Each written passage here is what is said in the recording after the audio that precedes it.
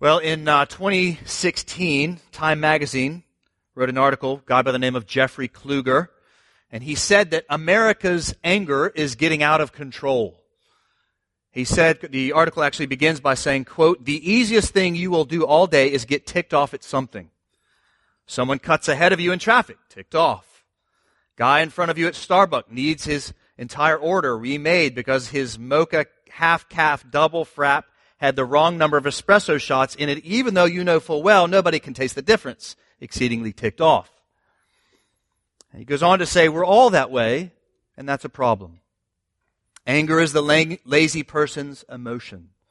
It's quick, it's binary, it's delicious, and more we're gorging on it. Kluger then goes on to document all the different groups of people that are outraged at something today, from the generalized populace of America towards her government, all the way down to vegans being outraged, dancers being outraged, gardeners being outraged, and yes, he even documents knitters being outraged. And in another Time magazine article regarding the uptick of anger in America, another author comments as well on anger, and he says this. He says, "Some anger has uses. Without a push to do better, we would not have gotten to the pinnacle of living we have reached, where diseases have been subdued, literacy spread, and hunger severely reduced. The restless drive to betterment has made unimaginable luxuries, such as having access to all human knowledge in your pocket, a commonplace even for many of the poor. Angry protesters have often resulted in improved conditions. But," he says, "when dissatisfaction becomes anger, it is less likely to be useful than it is polarizing and injurious." And he concludes by saying one question which answers itself is this: is the country better for being so angry? Unquote. Well, we are going to attempt to answer that question this morning. We're going to do that by taking a look at Jonah chapter 4, where a very similar question is asked. And as we do this, as we walk through Jonah chapter 4, we're going to compare the anger of man against the compassion of God.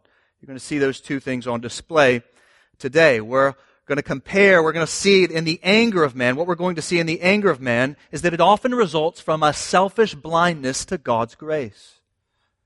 And what we're going to see in God is the opposite. We're going to see a joyful orientation of lavishing grace among the nations.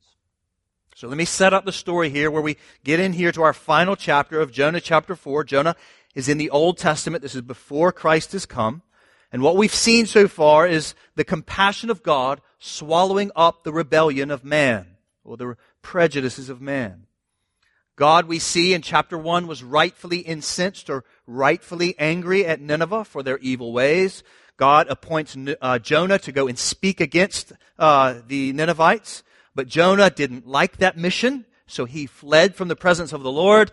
And as is always the case when he fled from the presence of the Lord, it was nice for a time, but soon Jonah found himself in a place he did not want to be. So a storm comes up, he is thrown into the sea, at which time it is quieted. God appoints a fish to swallow Jonah, and Jonah then is saved. And so fresh off of God's mercy to him, Jonah is coughed up or vomited out, and he makes this still reluctant vow to now speak the word of the Lord to the Ninevites. And after doing so, in chapter 3, Jonah then goes and he speaks those 8 words to the Ninevites, and after that we see the Ninevites turn from their evil ways and trust in God for mercy. And we might not expect God in this moment to have mercy on these Ninevites because the Ninevites were known for being enemies of God's people, Israel. And God has constantly said time and again that He would judge those that were bad to His people. Yet we also know from the storyline of the Bible that God wants a people from every tribe, tongue, and nation. And so what we find God doing after the Ninevites repent and believe on God, trusting in Him for mercy, God shows them mercy. And they are saved, 120,000 of them. We're amazed by this. Now, we might expect the story to stop right there. But it doesn't. There's a deeper point the Lord wants us to see in this story. And so the point or the conclusion of this book of Jonah can be seen in those last 2 verses that you heard Sidney read in chapter 4. So the book or the I like to call it a chapter. Think of the books in the Bible as chapters. This chapter ends with a rhetorical question. Did you notice that? It's the kind of question that we should all read and immediately know the answer to. And so bound up in those last two verses is the two things I've already mentioned, the anger of man and the compassion of God. And so we're going to take a look at both of those and come to the conclusion I think God would have us to. So first, the anger of man. This is where we're going to spend most of our time. The anger of man. So taking a look there in verse 1, we note that Jonah's anger quickly rises. As opposed to God's anger that's slow, we see very quickly in verse 1, Jonah is quickly angry. It says in verse 1 that the repentance and salvation of the Ninevites, it displeased Jonah exceedingly, and he was angry. And what is it that Jonah's angry about? Well, he's angry because the Ninevites are saved. They were shown grace. So his enemies were shown favor. They were shown salvation. That's why he's angry. Jonah's anger comes on the heels of Nineveh's salvation. He's ticked. He's very angry because he doesn't want Nineveh to get anything good. Because he doesn't like the Ninevites. So it's important, guys, that you understand, that it's important that you feel even Jonah's anger here. The author is going out of his way to help us understand the venom of Jonah. So this isn't the equivalent here. Jonah's anger is not the equivalent of him sort of getting a flat tire on the side of the road one day and being angry that it inconvenienced him. This is a deep-seated anger. He's so angry, look in verse 3, that he wants to die. So Jonah, after this expression of anger to God, he then goes east of the city, sits up on a hill and he sets up a booth as well, and sits outside of the town and watches to see what happens. Maybe he's thinking that something bad still might happen, he thinks. Maybe God still might bring some disaster to the city, and maybe he could get still some satisfaction for watching the Ninevites have something bad happen to them. But then God, we see in the text, God then appoints, don't miss those words, God appoints a plant to cover up the sun from hitting Jonah's head. Jonah is suddenly very happy again, only to be quickly upset when God appoints a worm and an east wind to take the shade plant down. At which time we see again in verse 9 that Jonah is angry enough to die. And so if you don't get the deep-seated anger in Jonah's heart, you're missing the point of the story here. Jonah is an angry man. When it all comes down to it, the reason Jonah is angry is because things are not working out the way that he wants them to. That's why he's angry. Yet at the same time, we find that his anger is easily relieved anytime his own personal preferences are met. He's upset at the word of the Lord to call out the Ninevite. He flees the presence of God. And yet he's happy enough to sleep on a boat to Tarshish. He's unhappy at a storm and in the sea. Yet he's quickly happy when he gets saved.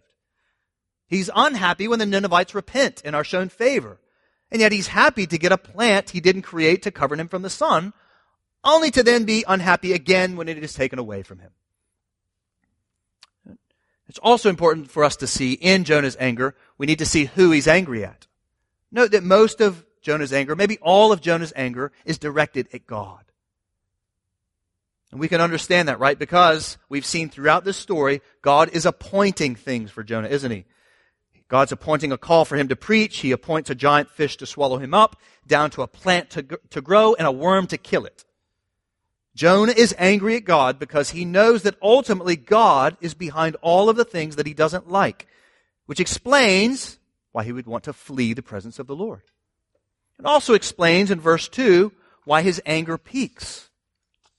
See, Jonah doesn't like the God who is. Jonah wants a God of his own creation. A God that affirms and comes alongside of all of his prejudices and all of his preferences. And as a result, Jonah would rather die than live in a world that is governed by a God that doesn't meet his personal agenda.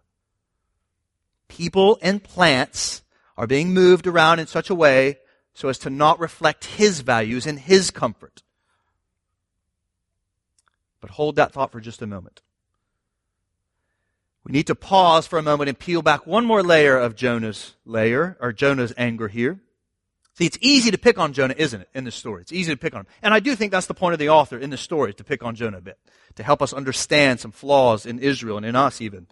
But why is Jonah's anger so severe towards the Ninevites? Let's try to get in his skin a little bit more. Why is his anger so severe towards the Ninevites? Well, we have to remember Nineveh is the capital of who? It's the capital of Assyria, right? And Assyria were terrible to the Israelites. Terrible, awful. So it's possible that Jonah had family members and friends that were maybe killed by these people. It's possible that Jonah maybe experienced prejudice himself from these Ninevites. And so he didn't like them. So we can see why Jonah would want them to receive the warning of his preaching, the judgment of God. We might even understand why he would want God to just be a God of justice to the Ninevites, not a God of mercy. We would understand that to a degree, right? If we would understand that he would just want them to be, God would be just to them and just be upset at them and bring wrath to them because of their evil. I mean, imagine being friends with Jonah, maybe being a Hebrew like Jonah yourself and sort of spending time with Jonah. We would understand that, right? Maybe think about it this way. Think about being a Jew that lived in the latter days of World War II. Wouldn't we want to see the full force of the Allied army crush the Germans? If you were a Jew, wouldn't you want that? The latter half of World War II. If we experienced all kinds of pain and anguish from the Germans, wouldn't we want to see them, those Germans, get the full force of the law? Perfectly understandable. In fact, more than understandable, even the right thing to do, right? To punish evil. And so we can think about it even in our own day, from seeing murderers prosecuted all the way down to seeing our children disciplined, right? We want to see this. It's perfectly explainable. It's understandable, even right to expect justice when it is deserved. And I think it would even be right to say that God wants this justice, and He is executing that in our day. But here's the problem. Here's the problem. Here's the problem with Jonah's anger, and here's the problem with our own anger. When our personal preferences are not met, and instead God shows favor to others that may deserve punishment. See, here's the problem. We rightly, understandably want God to execute justice on them. And yet we fail to realize that we don't want God to execute justice on us in the same way. We love the consistency of God's justice on criminals and enemies or rivals. We hunger, we thirst for it, and yet we don't hunger and thirst for God's justice to be consistently and even quickly applied to ourselves in the same way. We want God to be patient with us in His anger, don't we? And we want it to be quick towards our enemies. See, Jonah, we find in the story, loved the grace of God that led to his personal salvation in chapter 2. But that same grace of God that led to salvation was quickly hated by Jonah when it was applied to people he didn't like in chapter 3. Jonah's anger and our anger is often born out of a desire to receive the good gifts of God, but to not have those same gifts go towards those we don't like. We love it when grace and love and mercy and patience of God benefits us. We love that. But we're angered when it benefits people we don't like. We might even question the goodness of God over it. See, we often want God to give those that are opposed to us the full measure of the law, and at the same time we want God to show us grace when we fail that very same law. Now, some of you may say, well, Nathan, listen, my sins, yeah, they're bad, but listen, my enemies' sins, they're worse. They're worse than mine. They really, really deserve it. I only kind of deserve it. I kind of deserve it. They really deserve it. But friend, you have to remember, the lash of the law is not measured by what you have done, so much as it is measured by who you have offended. So important to understand that. You've heard us use this illustration a lot, right? I jump the fence of my neighbor's yard.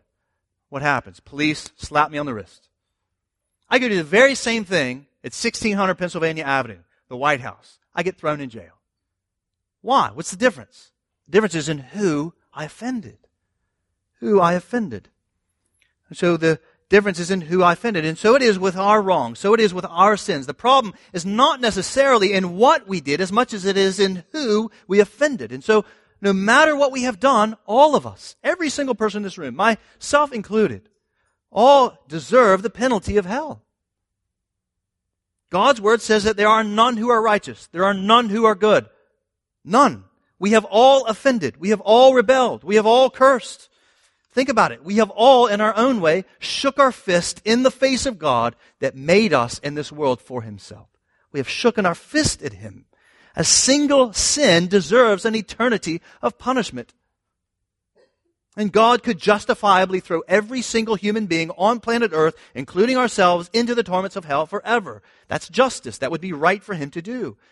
And if God were to save just one, or maybe even two or three people, we might be tempted to speak of His grace to even save them.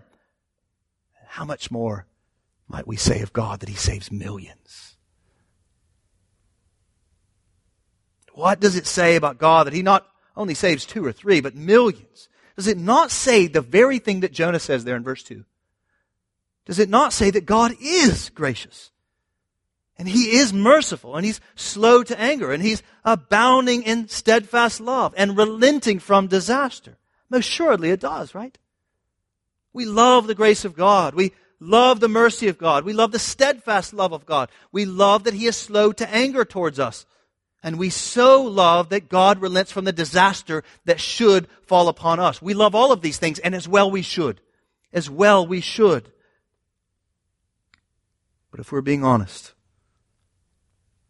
sometimes, maybe oftentimes, we don't love it when God is these things towards people we don't like. Or people that make our lives a bit more difficult. We'd rather God reflect all those personal prejudices and personal preferences. We'd rather Him sort of do that to those people. And at the same time, we would have Him to be patient with us, gracious to us, merciful to us. Take a look down there at verse 10 and 11, chapter 4. I think you'll see there the Lord pointing out Jonah's contradiction, his inconsistent worship. You pity the plant, he says there. You pity the plant for which you did not labor, nor did you make it grow, which came into being in a night and perished in a night. And then he goes on to say, and should not I pity Nineveh, that great city in which there are more than 120,000 persons who do not know their right hand from their left, and also much cattle. So this is exactly how Israel had acted towards the Lord time and again. What we're seeing here in verses 10 and 11, this contrast that God is having Jonah to understand, is exactly what we see throughout Israel's history. So Israel loved it when God delivered them from the Egyptians, only to quickly then say, oh, this miraculous manna that just shows up every single day, I'm tired of it, I want some meat, and go back to Egypt. Right? They quickly say that.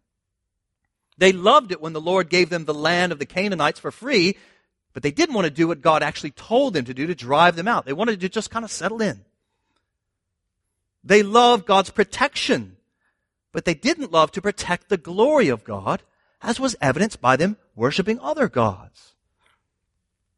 And so what we find, friends, is Jonah was like Israel, Israel was like Jonah, and we are like Jonah. And we are like Israel. Our anger is so often motivated by our failure to be consistent. Our anger is so often motivated by the desire to only receive the good gifts of God and yet not treasure God when those same gifts make it to our enemies.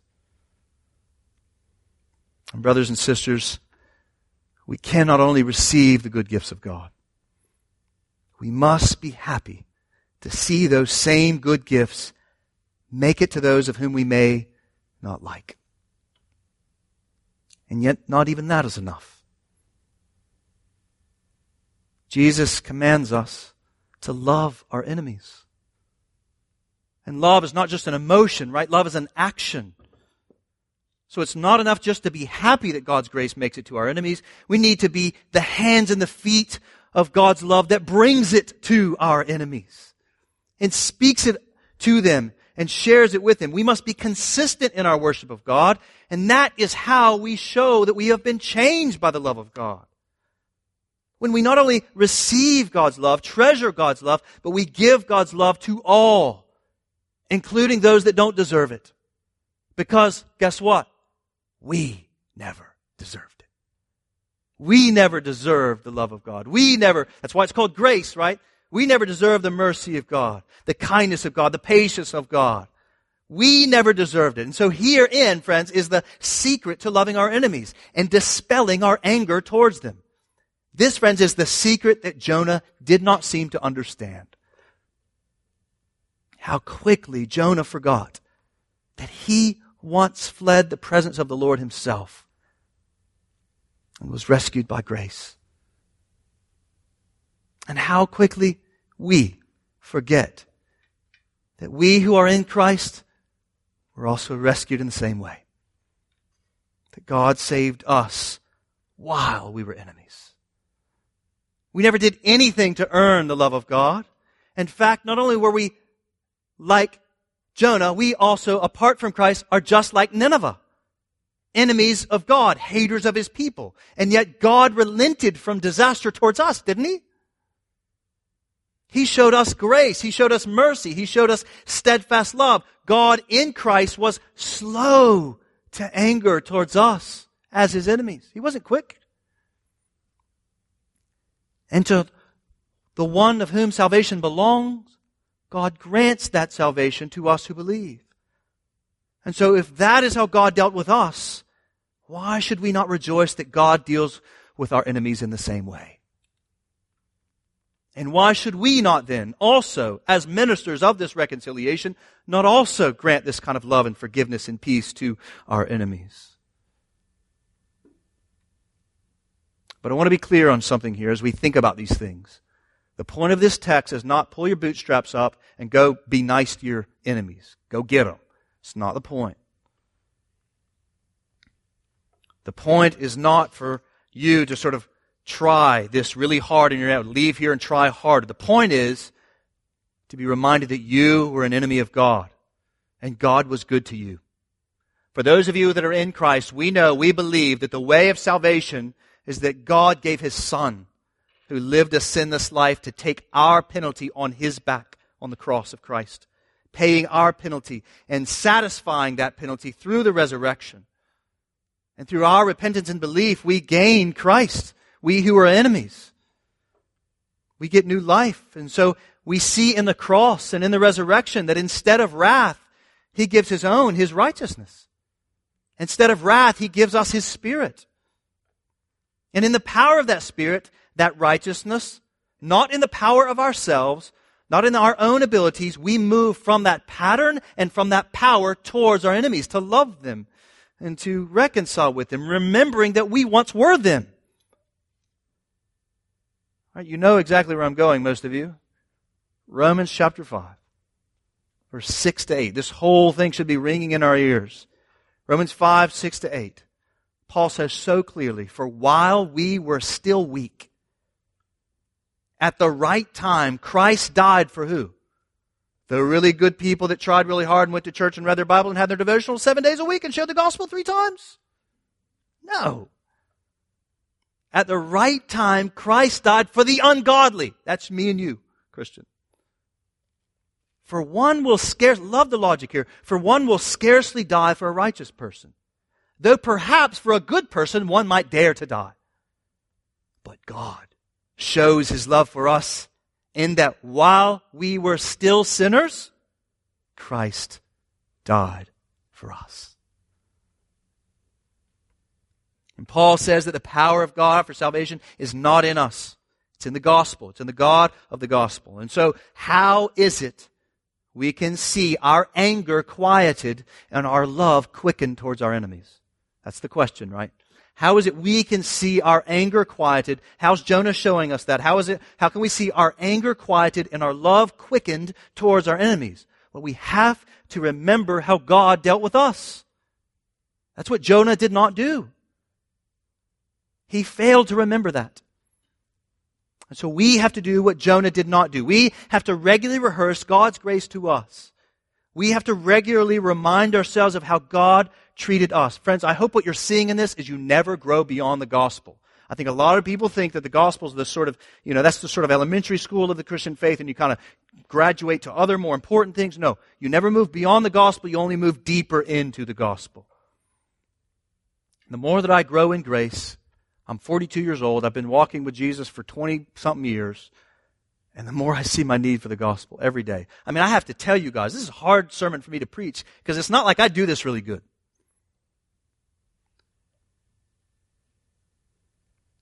I need the gospel, and you need the gospel, to love our enemies, to care for them, and show them the same love that God showed us. We've got to regularly rehearse this. The more I appreciate the gospel as I grow and see it, the more I see Jesus, I find power, and I find the pattern for my life.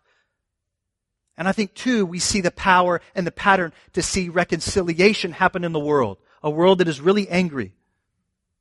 The gospel is the answer. And so when we get upset, or when something we don't like happens and we are tempted to be upset at someone, an enemy of someone, ask yourself that question. How did God treat me when He saw me as a sinner? And the more that we ask ourselves that, the more that we will be reminded then, listen, that it was the kindness of God that led us to repentance. It wasn't the anger of God that led us to repentance. It was the kindness of God, Romans 2, that led us to repentance. And so it will be with your enemies, with your rivals. You will not change them by your anger. You will change them by your kindness, by your love, the same way that God loved you and changed you. Christian.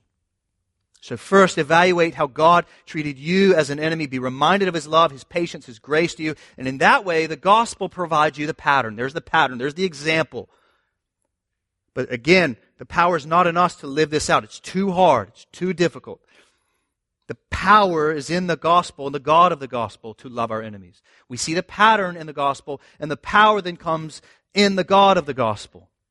And so we should, when we see those situations and those enemies and those hard things, we should see the pattern in Christ, how He treated us. And then second, we go to God in prayer and we ask Him for the power, not in our own self, the power to then love as He loved.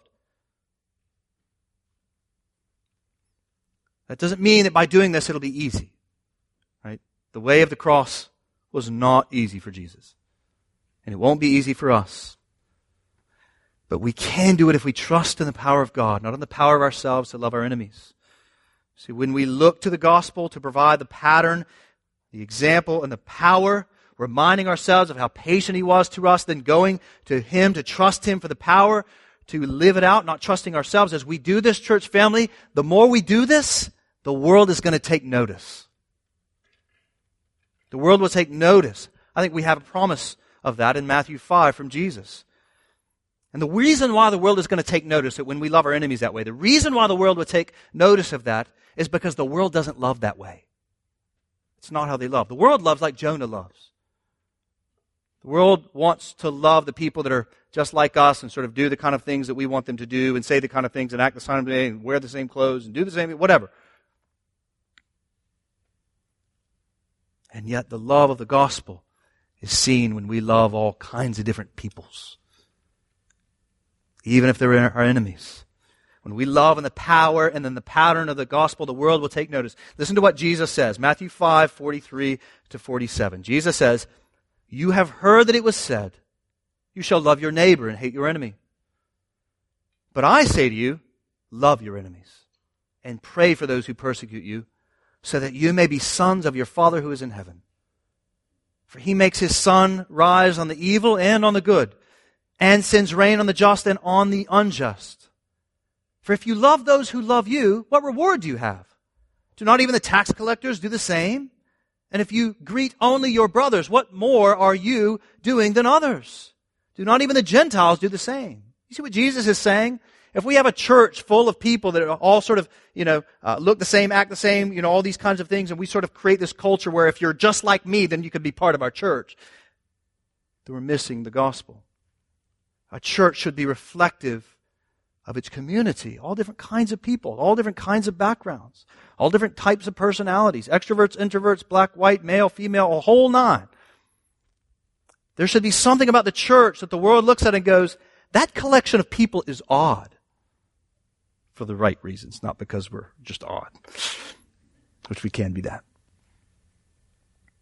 But this is the beauty of the gospel and the people of the gospel. When we love our enemies, when we're gathered together by grace and the glory of God in Christ Jesus. The more we do this, the more we get behind what angers us and see that they are grounded, see those angers are often grounded in an inconsistent and selfish love. The quicker we rehearse how God dealt with us in Christ, the quicker we trust in the power of that gospel to be quieted in our love to quicken towards our enemies, the quicker God will be glorified and mankind be reconciled as we go about that great work of being ambassadors of reconciliation here in our community. So I want us to be haunted by that question that God asks of Jonah in chapter 4, verse 4 and verse 9. You see it there? Be haunted by that question. Here it is again. Do you do well to be angry? Think about that thing that angers you, whatever it is. Do you do well to be angry? In other words, what Jesus or what God the Father is saying to Jonah there, is your anger benefiting you? Making things better? I'm sure that in some ways it kind of makes us feel better because we kind of feel better than that other person that we're mad at or angry at or we don't like. But the reality is we carry that anger around with us every day. And it is clear that Jonah did not do well to be angry. He wanted to die. And God was graciously helping Jonah to see that. His anger led him to the bottom of the sea, the belly of a fish, and worst of all, Jonah's anger led him to bitterness towards his enemies. That is the worst of all. You will never have the peace of Christ if you carry around bitterness towards your enemies. You and I, friend, do not do well to be angry and hold on to that anger. God knows that, and so He has provided an answer for our anger in Christ. Look to Him, beloved. Look to Him to satisfy the penalty of whatever anger you have, even an especially justifiable anger, as we see here. The Ninevites deserve punishment. And so even that justifiable anger that you have, remember, we learned in Ephesians chapter 4 that we are to be angry, but do not sin. Right? Look to Christ, though, to satisfy the penalty for whatever anger you have towards your enemies. And live in the love and the mercy and the grace of God in Christ Jesus. Go then and make peace with your enemy in that love. Restoration Church, we don't do well to be angry and sin. Remember the question of that author in the Time magazine article. Remember at the beginning. Does our country do well to be so angry with one another? And it doesn't. Sometimes it benefits us. A lot of times it doesn't. Remember God's kindness to you, and in the pattern and the power of His love, go make peace with your enemies. Don't be selfish and inconsistent in your loves and in your worship.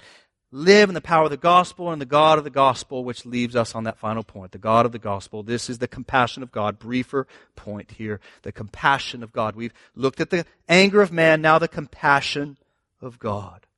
Compassion of God. We've been highlighting the compassion of God throughout this entire sermon series. Even today we've talked about God's compassion so far, but I want to end our study of this book by remembering the passion of God for the nations. You see that word pity there in verse 10 and 11? That word could be translated compassion. Now, we don't know how Jonah reacts to this question, but the question is a penetrating one, isn't it? God is saying again, you pity or you have compassion on a little plant that you did nothing to bring about and died in a day. Should I not then have compassion on Nineveh, that great city in which there are more than 120,000 persons who do not know their right hand from their left, and also much cattle? By the way, that strange sort of also much cattle. Remember, that's referencing the resources of Nineveh. Now this question, it ends on a question. I love how the author does it. It ends on this rhetorical question. Note the book is ending on a question to you, the reader. It is absolutely amazing that God would even reason with Jonah or with us. This is just more evidence of God's slowness to anger. He's reasoning. He's helping us see. And what God is saying here is that if Jonah or if we would have compassion over the loss of some trifle, some small thing, then why should God not have compassion on over 120,000 people who don't fully understand what danger they're in? That's what God means there by they're not knowing their right hand from their left. What God is saying there is like, they don't know. They're lost. They don't understand that they're in danger. They don't know that punishment is on its way. They don't know. Why should I not have compassion on them?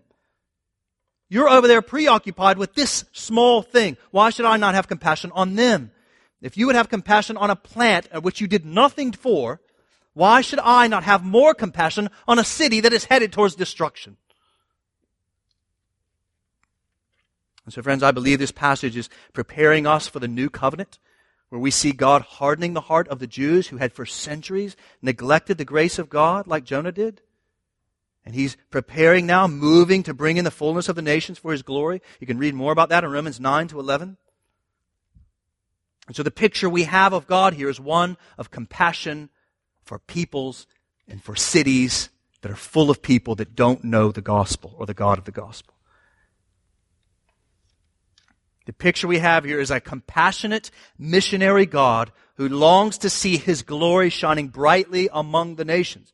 I believe it would be right for us to even say something similar of every great city on earth today. Should God not have compassion on Baghdad, on Beijing, on Shanghai, on Tokyo? Should God not have compassion on Manila, on Sao Paulo, on all kinds of cities like Istanbul or Delhi or Mexico City or Cairo? Should God not have compassion on them? On Moscow? Should He not have compassion on them? Should He not have compassion on New York City or on Washington, D.C.?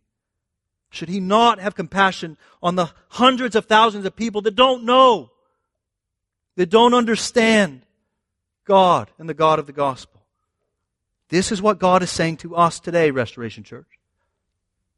If we would pity the loss of some small thing, why should God not pity the loss of worship in great cities around the world? And if we agree with that, if we agree that His compassion, God's gracious, merciful God, if we agree that He is slow to anger, that He's steadfast in His love, if we agree that this God, the one revealed to us in the person and work of Jesus Christ, if we agree that He is worthy of all of our worship, then what will we do to see it brought about? What will we do? Not to earn God's love, but to reflect it. Will we be preoccupied with the trifles of our own lives? Will we be preoccupied with the small things? Small questions that are based in personal preferences and personal comforts, like Jonah. Focusing on God's grace to me. Those things are not wrong, but focusing on them. Will we do that? Or will we burn with a white-hot passion to see the compassion of God swallow up the rebellion of man amongst the nations for the exaltation of Christ? Which will it be? We can't have it both ways. Which will it be for us? Either we be preoccupied with ourselves, or we are preoccupied with the glory of God amongst people that do not yet know. Which will it be for us? And so this is my prayer for us, Restoration Church. As we watch 2017 come to a close and we look into 2018, I pray that all of us, going back to last week, I pray that all of us will die more to ourselves and live to God. I pray that we will sell out in the great task of making disciples that delight in the supremacy of Christ, both here in D.C. and around the world. We would do the great task of sharing this good news to our enemies here in our own city, with our neighbors, with our coworkers, with our friends, with our neighbors. We share the good news. They don't know. Bring God's love to them. Share God's compassion to them, even and especially those enemies and those rivals, those kinds of people. Will we be jealous to see God's glory advance amongst the Spanish speakers of Washington, D.C.? Will we be jealous to see God's glory, God's compassion come on the Kurds of the Middle East? Will we be passionate as God is to see the compassion of God go to all kinds of people around the world? That they might know, that they might believe, that they might see that salvation belongs to the Lord. It doesn't belong to us to earn. It belongs to Him to grant by grace through faith as we preach the gospel to them and see them come to faith. And we plead with them to come and follow Him. The Lord, we have a promise. We've already read it. He promises to have a people from every tribe, tongue, and nation. And we, this church, gets to be a part of that. To spread the compassion of God, the news of his compassion in Christ towards his enemies, towards us, that they might repent and believe and be bound up in him and know this God. And I am praying, as we have already been doing for now 8 years almost, that we would continue doing that all the more in the coming years. As we have sent people out to all kinds of places, to Russia and to Jordan and to other places around the world. May we continue doing this. And may we be zealous to see God's glory advance again amongst those Spanish speakers. May we be jealous to see God's glory advance to our neighbors. And may we be willing to pay the price, no matter what it may be. Our comfort, our rejection, because we must not be preoccupied with the small things. We must be preoccupied with the great things of God, his compassion among the nations. Let's pray and ask God for help.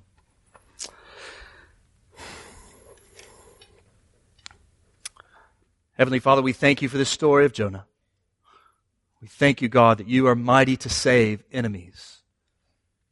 Oh God, may we not be like Jonah, preoccupied with our own comforts, forgetting so quickly your grace to us.